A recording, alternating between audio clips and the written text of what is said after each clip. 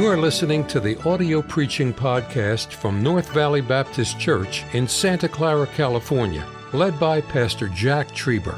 Though located in the heart of the Silicon Valley, you will hear fervent, old-fashioned revival preaching from the pulpit of North Valley Baptist Church. It is our desire that you will be helped by this gospel message. If you make a study of the book of Acts, and you ought to because it is church history, you find out that from Acts chapter 1 up until Acts chapter number 5, it is the power of God, it is unification, it is prayer, it is God building His church, souls being saved, revival. The beginning of Acts chapter 5 is the first recording for us of sin entering into a church. Maybe it had happened before, but this is the first instance where it's recorded. And God, just to set the example, kills Ananias and Sapphira.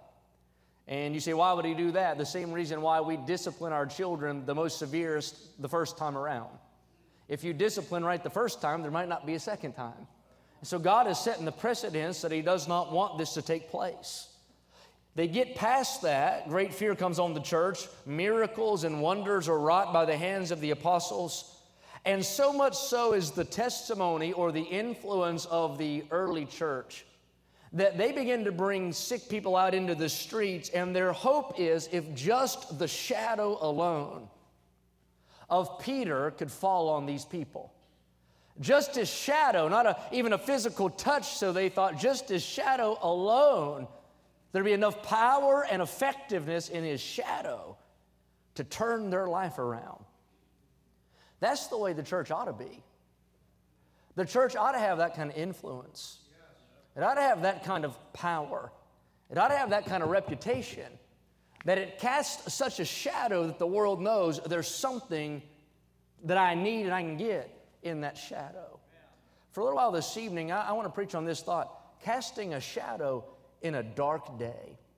And I believe that it's imperative. It's just not necessary. It is imperative that the church still casts a shadow of influence in this generation. You say, what is a shadow? You know what a shadow is? A shadow is produced when you position yourself just right with the sun.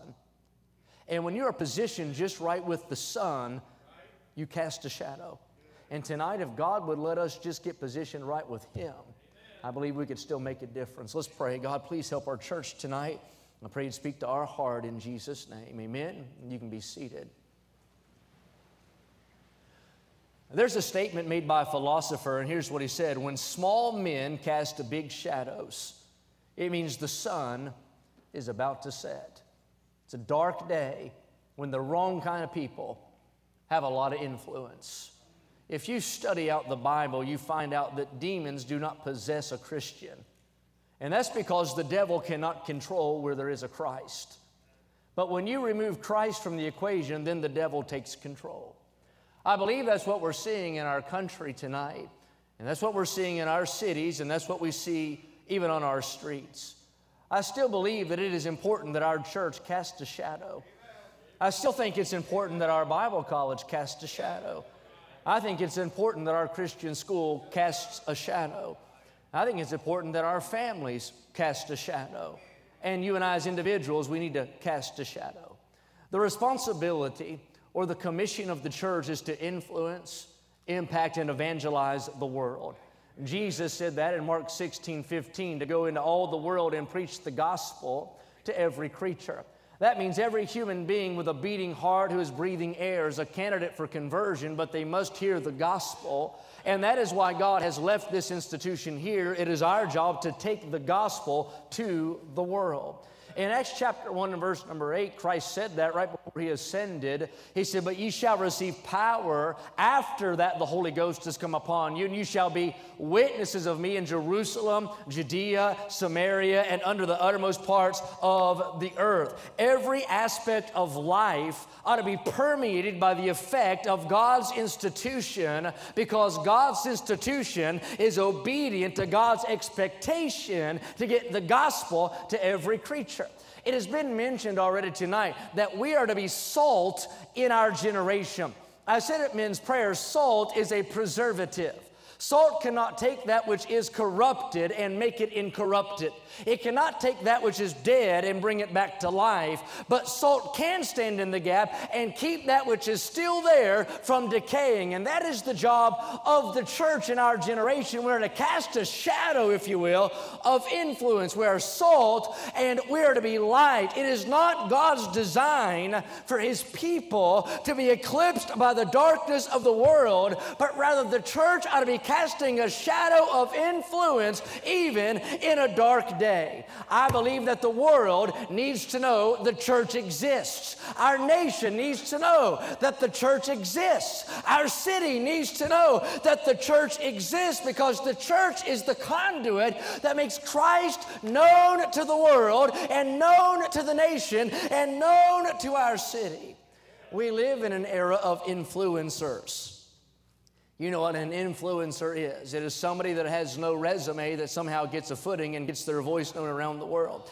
We live in an era of influencers, and there is no shortage of avenues for those empty voices to get their attention. But here's the sad truth. In days of increased influence, the average church is seeing a decreased impact in their city. The condition of our nation is a direct reflection on the dereliction of the church to fulfill the Great Commission and to cast a shadow in our generation. What I'm saying is there's a lot of smoke, but there's not much fire. There's a lot of shade, but there's not much of a shadow. No more is the church house the moral compass of our country. Gone are the days where America slows down on the Lord's day. Not only is righteousness disregarded and disrespected, it is demonized and despised. Can I say, you do not get same-sex marriage when the church is casting a large and looming shadow. You do not get the transgender movement when a church is casting a large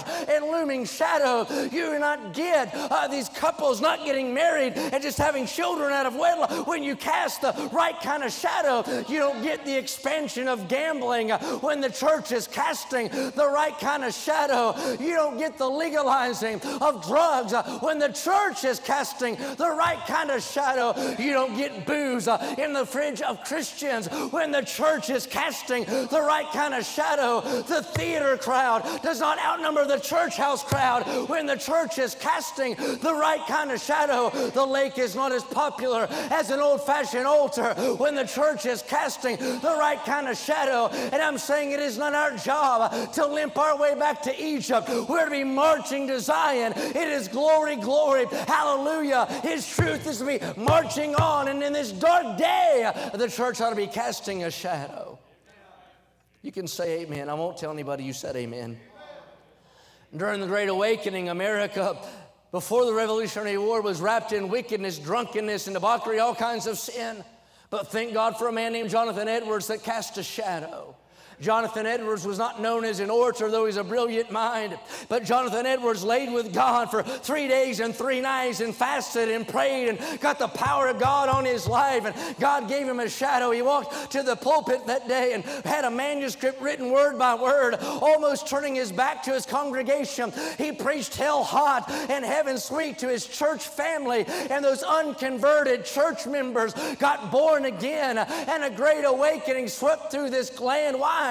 Because Edwards cast a shadow in his day. George Whitefield the same. George Whitefield would preach, you must be born again. They began to criticize him. All you ever preach is, you must be born again. And he said, that is because you must be born again. And that man would preach, and Benjamin Franklin said, you don't measure his volume by the yard, you measure his volume by the acre. And without the electronic amplification of our day, he'd lift up his voice to tens of thousands in a field from the back of a wagon or on a tree stump, and people got saved by the grace of God. Church bells rang out, families put back together. Why? In their day they decided, with God helping, they were going to cast the shadow in their generation. In the early 1900s, our nation ushered in prohibition. It was the law of the land. Alcohol, what was off limits, but that was the result of Billy Sunday beating the drum against liquor. Billy Sunday gave up a career making making money as a professional baseball player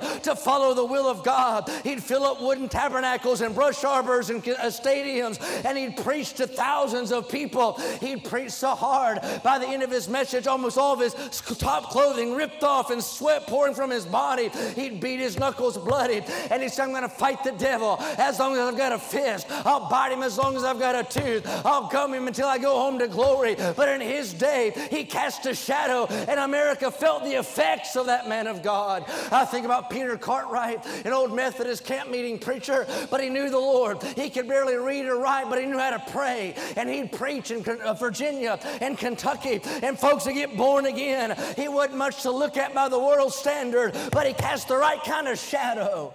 What I'm saying in this generation is we need a shadow. Charles Finney.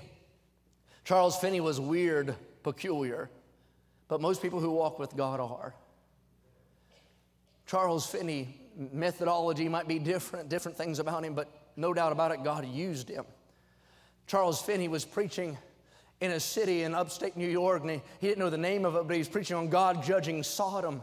And as he preached on God raining down fire on Sodom, people began to fall out under conviction and quake, and he had no idea how come. He didn't know why that would affect them so. And afterwards, somebody told him, you know where you're preaching? He said, I don't even know where I am. He said, this is Sodom, New York. Scared him to death. He went to Utica, New York, and began to walk through a factory. And just the presence of the man of God, the shadow of Finney, literally the story said, as his shadow, you see that, as his shadow would fall upon those grown men working, they would fall under such conviction that they had to leave their station, cry out to God in repentance, get right, get born again. Charles Finney started his college there in Oberlin, Ohio in 2015. I was asked to preach there in a fundamentalist conference, and I was so excited to go to Finney's auditorium and preach in Finney's building, that man who had cast such a large shadow. I remember going there right before Barack Obama was, or rather Donald Trump was elected president, and I remember going on that campus, all over that campus. As soon as I walked there, that place that used to be a place of revival, they had the gay pride flags and the transgender flags everywhere. They had little pop-up tents set up on every area of that college campus to give out free hugs and kisses from kittens because Trump is going to get elected. I mean, just a sad thing. I mean, you look at the door going in the auditorium, and it said, this is a place of social justice, a safe space, and all these different things. And I stood behind that pulpit with that big pipe organ behind it and thought one day there was a man of God that used to fill this place, and they had revival here, and those Bible college students learned the Word of God. There was a shadow cast, but now all they have is shade there. Can I say that is not going to get the job done? In America, we need more than smoke. God, give us some fire. The church is not a theater for performing arts. The church is not a museum for mummified Christians. The church is not a cesspool of social justice. The church is not a country club for socially awkward people. The church is not a deaf-mute spectator watching from the sideline. We're to be a voice and a light and a shadow in our generation. If reality does not hit and revival does not come, how dark is the darkness going to be?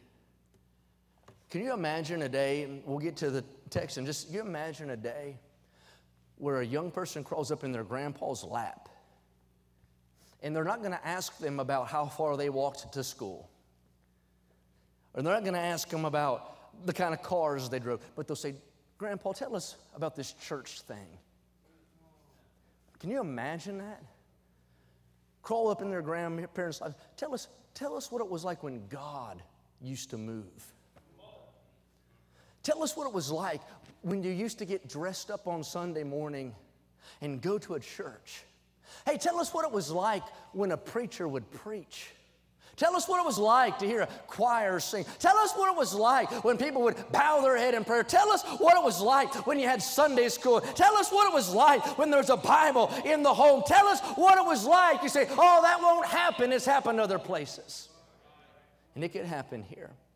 In Acts chapter number 5, this is a historical record of a disciplined and dynamic church.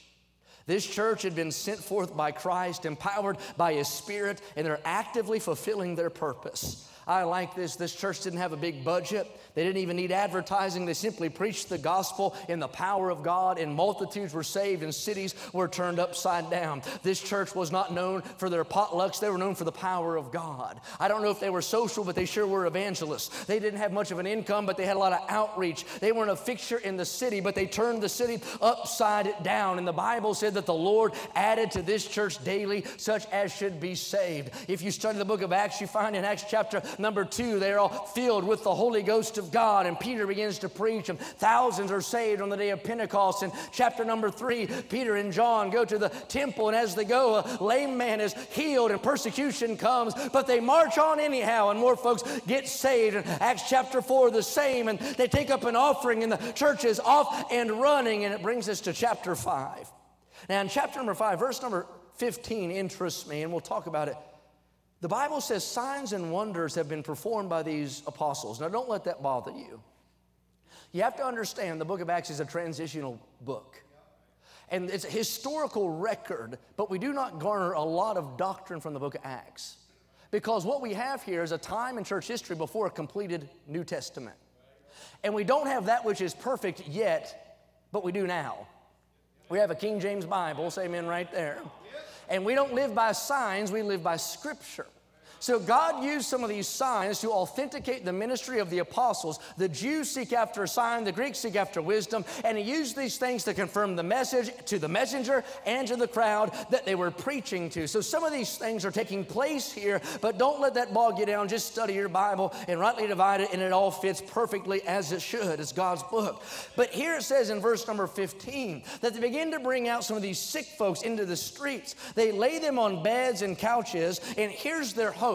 They hope that if just the shadow of Peter can fall on those people, they have heard about the power of God. They have heard about what God has done through that church. They have heard about the miracles and the wonders, and they thought, if we can just get in the shadow of Peter, it can turn our life around. If you study out history in those days and even later on, shadows had some sort of a superstitious connotation to them.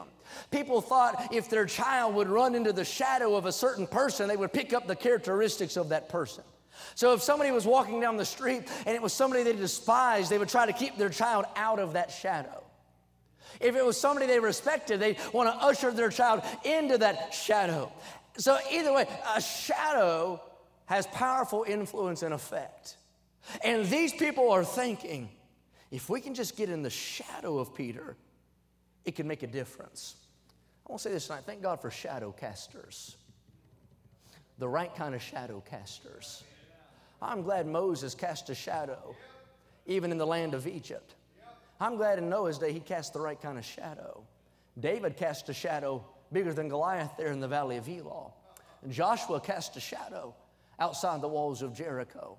Elijah cast a shadow that made Ahab a little bit nervous. I think about Isaiah, he cast a shadow, and so did Jeremiah. You think about Paul. Paul cast a large and looming shadow all over the Gentile world. Peter cast a shadow in so much they crucified him upside down because he asked to be crucified upside down. I think about Stephen. He cast the right kind of shadow. Even historically, men like D.L. Moody and men like Charles Spurgeon and men like George Whitefield and Jonathan Edwards I mentioned, and Charles Wesley and John Wesley. John Wesley said, "The world is my parish," and he sought to win the world. They cast the right kind of shadow. I thank God for that even in our church, you faithful people that cast the right kind of shadow. But tonight I want us to consider just for a couple of minutes the right kind of shadow. How does a church cast the right kind of shadow? Look with me here in the chapter. Let me give you a few things that we need if we're going to cast a shadow in a dark day. And if you shout louder than I preach, it won't bother me, just so you don't get nervous. If you feel like you want to say amen, it won't bother me. All right, here we go. Verse number 3. Are you ready? Look at your Bible.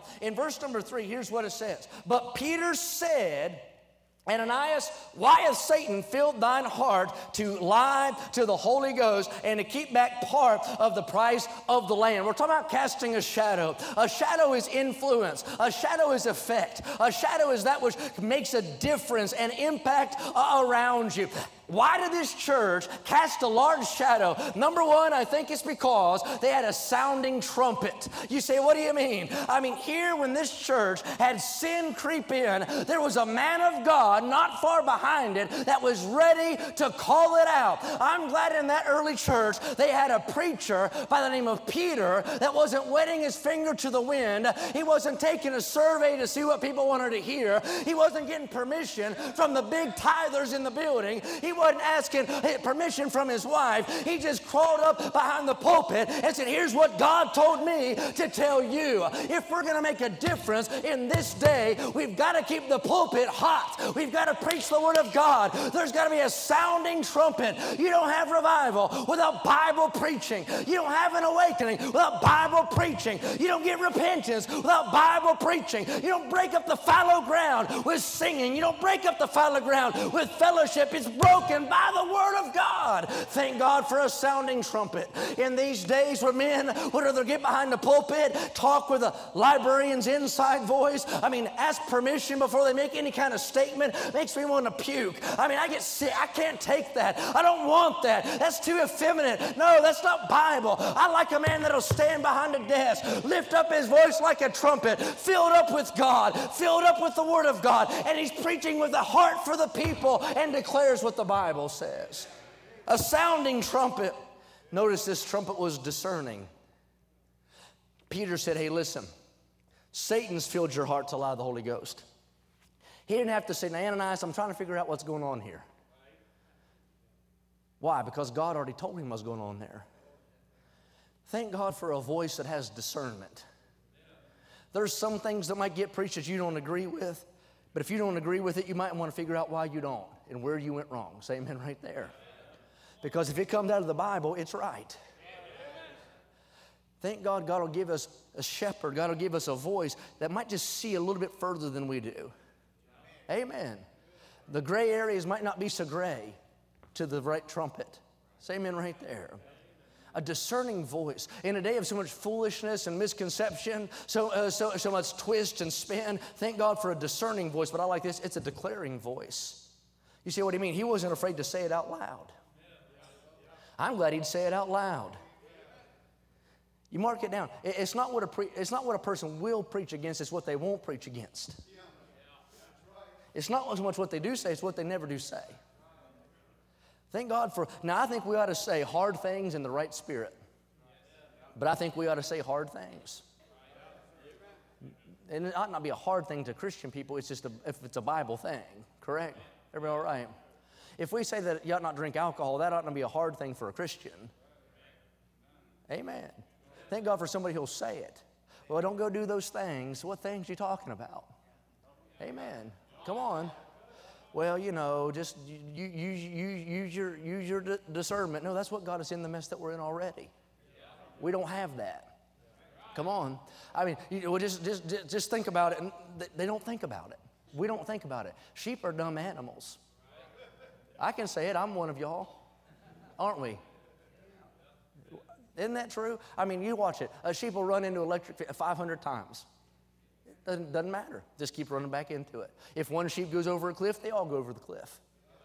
So thank God for a sounding trumpet that'll discern, hey, listen, that might not be best. It might be good, but it's not best. It might be wrong. It might be right, but he can discern it, and then it'll declare things to us. I wouldn't want to go to a church that doesn't preach the whole counsel of God. What's funny to me is all these compromising churches that claim they preach the Bible verse by verse never get to the verses that talk about separation. Anyway, sounding trumpet. It's a dedicated voice. You say, what do you mean? Well, Ananias dropped dead. You better believe the pressure was on Peter to quit preaching like that. You want to cause trouble in your church, you preach somebody dead. That'd have to upset the brethren. I've done it tonight, but not on purpose. Come on now, wake up.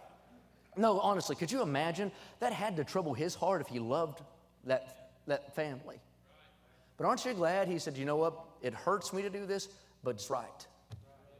God told me to preach it, I'm going to preach it. Love, that is love. The problem is a lot of people want to be liked and not loved. It's different. All right, number one, you need a sounding trumpet. Let's go quickly. Number two, you have to have sweet togetherness. Sweet togetherness. Look at verse 12 through 13.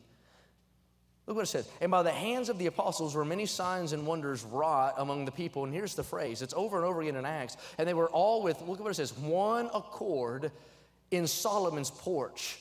We're talking about a church that can cast a shadow. They're going to have a voice, a trumpet that'll sound. A trumpet's irritating. Ask these men in the front. It's irritating. It's an alarming sound. It'll wake you up and rouse you. It makes you want to rally for battle. It makes you want to pack up and remove and go somewhere else. I'm glad we have a preacher. Amen. That's okay to say amen right there. How shall they hear without a preacher? But then there's a sweet togetherness. The Bible says that they're all with one accord and they're in one place. That means this church is unified. They are together. They are yoked in the same yoke, going the same direction. There's not a lot of little chiefs trying to get their own tribe together and pulling an opposite way. Everybody's just following in behind the chief shepherd. They're going toward the plan of God, trying to fulfill his will. I thought about this togetherness. What brought this crowd together? They had the same passion. You say, what was their passion? They must have all liked to paint. No, not paint.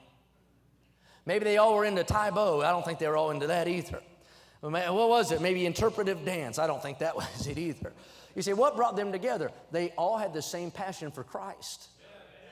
Christ had changed their life. He had saved them. And you know what happened? It brought these people together. Poor people and rich people, young people and old people, smart people, uneducated people, soon Jew and Gentile, all in one body. What did that? A common passion for the Lord. That's what brought us here together tonight. That's why we had to endeavor to keep unity in the bond of the Spirit here tonight. Why? Because we've all been saved by the same Savior and washed in the same blood. Not everything else has to be the same. That is enough to keep you and I yoked together in this thing. The same passion, then the same purpose. What was their purpose? They wanted to learn the Bible and preach the Bible.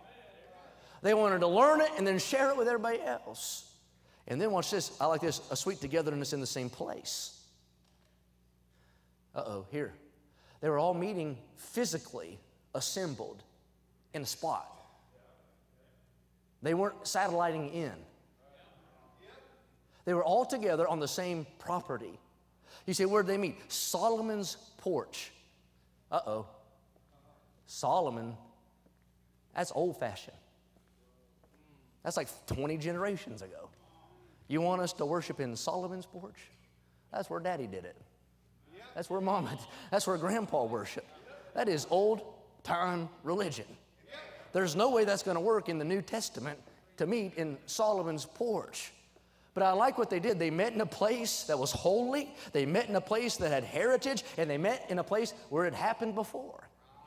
And they said, we're going to gather together and hear the Bible preached, and we're going to sing together, we're going to fellowship together, and we're going to do it where it's been done before. We're going to do it at that part of the temple where Solomon had built that wall on the eastern side. We're going to do it where in John chapter 10, Jesus had stepped in and told the Pharisees that my sheep hear my voice, and he said, I'm going to give them eternal life. He said, we're going to meet right there where Peter and John told that lame man to rise up and walk. God has met there before, and he'll meet there again. We're going to meet where Solomon met. We're going to meet where the former generation met, in a place together. I tell you what makes a church cast a shadow when there's people in the pew during the services. The reason the average church in America doesn't cast a shadow is because it has no presence in its city. I mean, there's about 5 old people gathered around an old dusty upright piano, 400 doilies. Come on, I've been there. I preached in one church. They had, seriously, probably 6 candles lit over that little church, but church about the size of this platform. There's about 7 people in the church. There's more candles than people. And it was grieving me because I'm not Catholic. And I was just looking around like, what in the world is going on? And they were scented candles and not all the same smell. So depending on what you felt like smelling, you just go that way. But anyway, that's sort of like it is in every church, but different. Anyway, but there were candles all over the place. Mofi, hold it together for both of us, okay? This is a true story. It was grieving me because they had a candle on the pulpit. I don't know if that was like in memory of somebody who passed away. I don't know what it is on the pulpit. So I prayed long. And while I prayed, I walked around the entire church.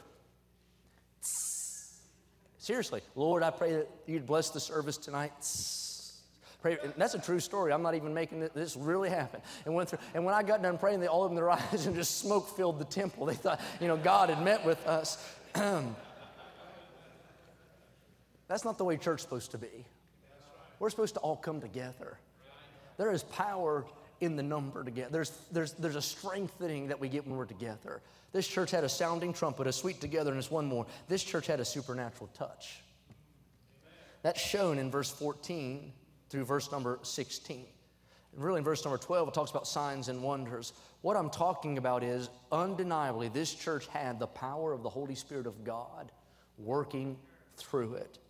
The power of God is the promise of the church. It's the possession of the Christian. Do you understand that the same power that raised Jesus from the dead dwells within you and I in the person of the Holy Spirit? When you and I were born again, you've heard me say that we became the tabernacle or the dwelling place of the Holy Ghost. He resides in us. He seals us to the day of redemption.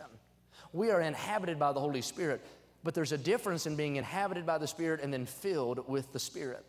To be filled with the Spirit is to be completely emptied of self, yielded to the Holy Spirit, so that God can use you like a conduit through which He'll flow. The power of God is something that cannot be duplicated. They try to mimic it and make up for it, but you cannot duplicate the power of God. There is no marketing strategy. There is no media budget. There is no performance or drama you can put on. There's no emotional thing you can stir up that can take the place of the genuine power of God. But here's the good news. The same power of God that was at work in Acts still is effective and at work today. And you and I can tap into the power of the Holy Spirit. And I believe that is what we need more than anything else. When we preach, when we sing, when we teach, when we do our ministries, whatever it is, we must have the power of the Holy Spirit of God. I don't care the majority that might be against us. It is no match for the power of God. Through the power of God, they turned cities upside down. Kings were converted. Revival or riot. But there's no neutral ground. The power of God makes a difference. It's a dark day when small men cast a big shadow. If you were to look, who casts the largest shadow today? What crowd? Who's got the most influence? Who's making the most headway? Who's winning the young people? It's not supposed to be that way. It ought to be God's people. It ought to be the church. Thank you for listening to the audio preaching podcast from North Valley Baptist Church in Santa Clara, California, led by Pastor Jack Trieber. For more information about our ministry or to find out how to get in contact with us, visit our website at nvbc.org. May God bless you as you serve Him this week.